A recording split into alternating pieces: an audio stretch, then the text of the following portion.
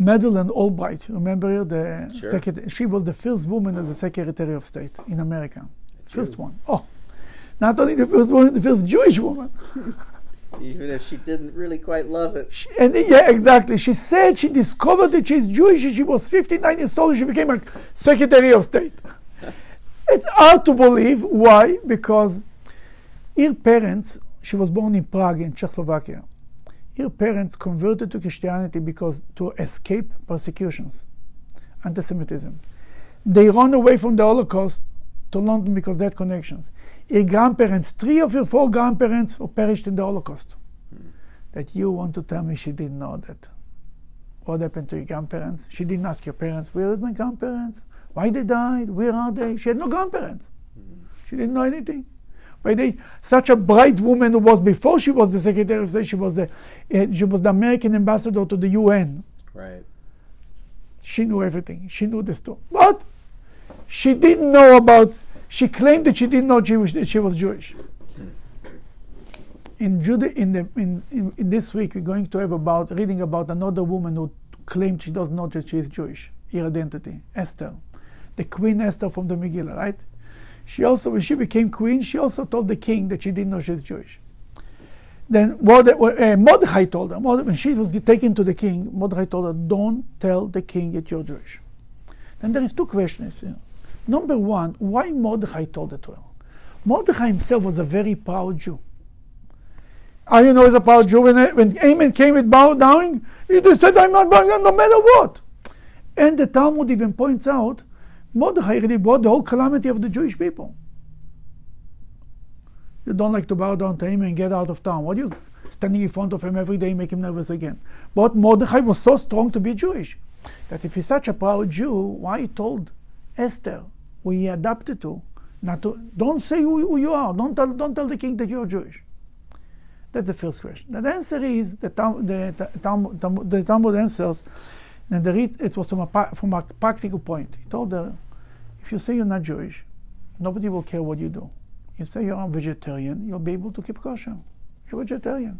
At that time, vegans didn't exist, but vegetarians exist always. Say you're vegetarian, you can keep kosher. Shabbat, the queen doesn't do anything anyway, right? And she can do it. You keep it. You know when it's Shabbos, and you be careful from doing it.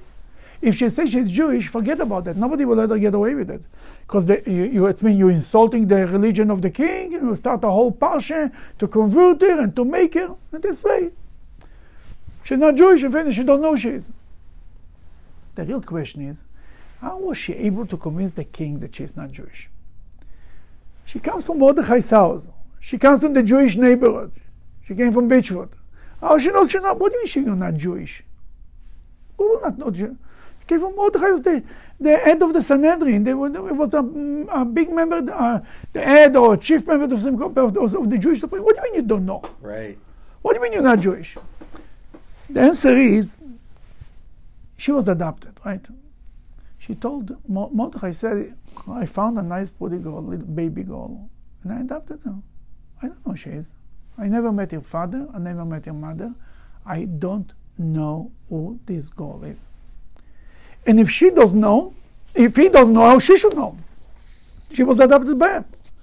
Obviously, she didn't look Jewish. She would have a Jewish face. There wouldn't be an argument. Sure, you look Jewish. The Talmud says that everyone thought she's like every nation said she comes from our nation. She looked so unusual, so beautiful, that everybody claimed she's coming from us.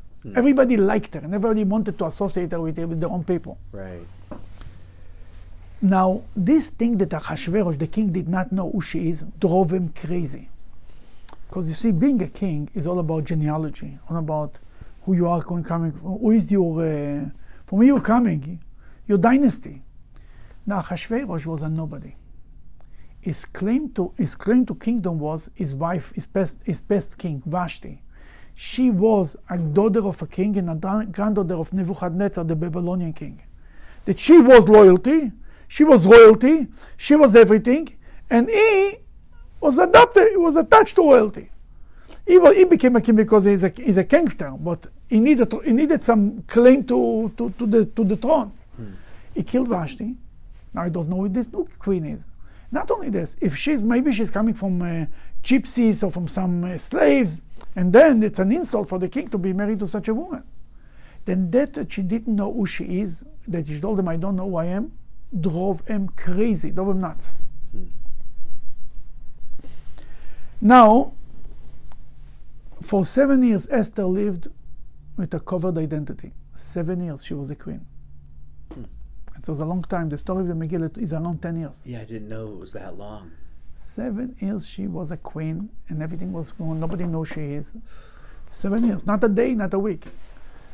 Then one day came the moment. Haman came to power, and the king said that everybody has to bow down to him. And Haman was like a narcissist. He needed everybody to bow down to him. And Mordechai didn't want to bow down to him, and they asked him, why you don't bow down to him? He says, because I'm a Jew, and a Jew bows down only to God. Oh, you're a Jew. Oh, now we have to kill all the Jews. He decided to kill all the Jews, right? Mordechai heard the story. He came out and he started to cry, and he gathered all the Jews, and he made a big tumult, and everybody's crying and mourning and fasting and praying to God. Esther hears the commotion outside. She sends a messenger to Mordechai to ask him, what is happening? Why are you tearing your clothing? Why are you making noise? He sent her the decree to kill all the Jews on the 13th of Adar, a day before Purim. And there is enough time. It was right before Pesach it came out, the decree. It was like 11 months available. He tells her, go to the king and tell him who you are. It's time to tell him who you are and to save your people. But she said, I wasn't summoned to the king for 30 days. And if I go now, if you show up without that he's not summoned, you're killed. You're head shorter. I mean, there's no chokhmah there. There's no messing around. He told her, you have to go. And maybe that's your purpose in the world, why you came to the world, why you became a king, a queen. Man, that's what God did. That's your destiny. That's your destiny. She decided to go to the king. She went to the king. She comes to the king. She tells the king. She went, and the king tells her, oh, he loved her. Even if he didn't see her for 30 days, she was afraid she's not loved anymore. She's hated. He saw her. He fell in love with her. Said, Esther, whatever you want, I'll give you. Half of the kingdom I'll give you. Just tell me. He says, if you want to do what I want to invite you and Haman for a wine meeting. Drink. Mishtei yain, a wine drink. They came at night. He summoned Haman right away. They're sitting. He turns to the queen and says, Queen Esther, please tell me, what can I do for you? A half of the kingdom I'm ready to give you. Maybe that's the first place that husband and wife have to share their properties, the estate half and half. It's only the first time you read it as the Megillah. The king tells, I'll give you half of the kingdom. I was thinking, as I was reading it. Then she tells him, if you really want me to tell you what I think, tomorrow come tomorrow to another wine drink, another meeting of wine, and there is where I'm going to tell you what I want. That she keeps him like dragging him out, and he doesn't know what to think. Finally, the second night arrives. The king turns to her and says, Esther, what I can do for you? Tell me, half of the kingdom I'll do for you. She tells him, we were sold, me and my people, to be killed and to be destroyed and to be annihilated. You and your people. She didn't tell him, I'm Jewish. That's how she told it to him. Says, who wants to kill you? She points out on Haman, this evil man. That was the first time he heard that she's Jewish. Told him, I'm Jewish, and you made a decree because he gave you 10,000 shekels, silver coins, to kill all the Jews. He says, if he would be slaves, no. But just to be destroyed and killed for no reason. Then the rest is history, right? He hanged Haman. That was the miracle of the king, right? This week, then the question is,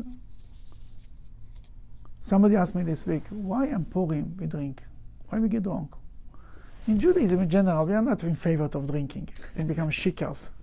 Why Purim? It's a mitzvah to drink, to get drunk. What is this?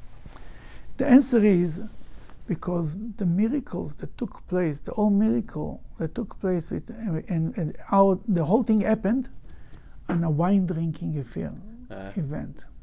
The first night was drinking wine. The second night was drinking wine. that to remember the wine drinking, therefore we have a mitzvah to celebrate it and wine. That's the reason. Because it all started was by a wine meeting, by drinking wine. Then the Rebbe once spoke about it. He says, what's wine? God doesn't create wine. There is grapes, and you have to squeeze out the grapes to find the wine. In every Jew is like a grape. Sometimes you don't see the wine, the best of him. You have to give a squeeze. You have to give a kvetch to get the wine out of him. The Jewish people needed a little kvetch in the time of the Megillah. No, they thought that they thought they are so safe. That connections, the queen is from Mordechai's house, and Mordechai was a minister by the king, and the Jews enjoyed freedom. It was like America, like Germany in 1920s. It was good. And we don't need God. We have enough connections. You'll talk to him, and I have money. We have pool. God gave him a little chuckle, a little shaking. And they suddenly gave a kvetch, and what came out the best of the Jews.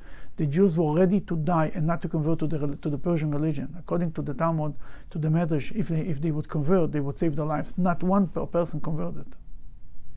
The best came out of the Jews in this event.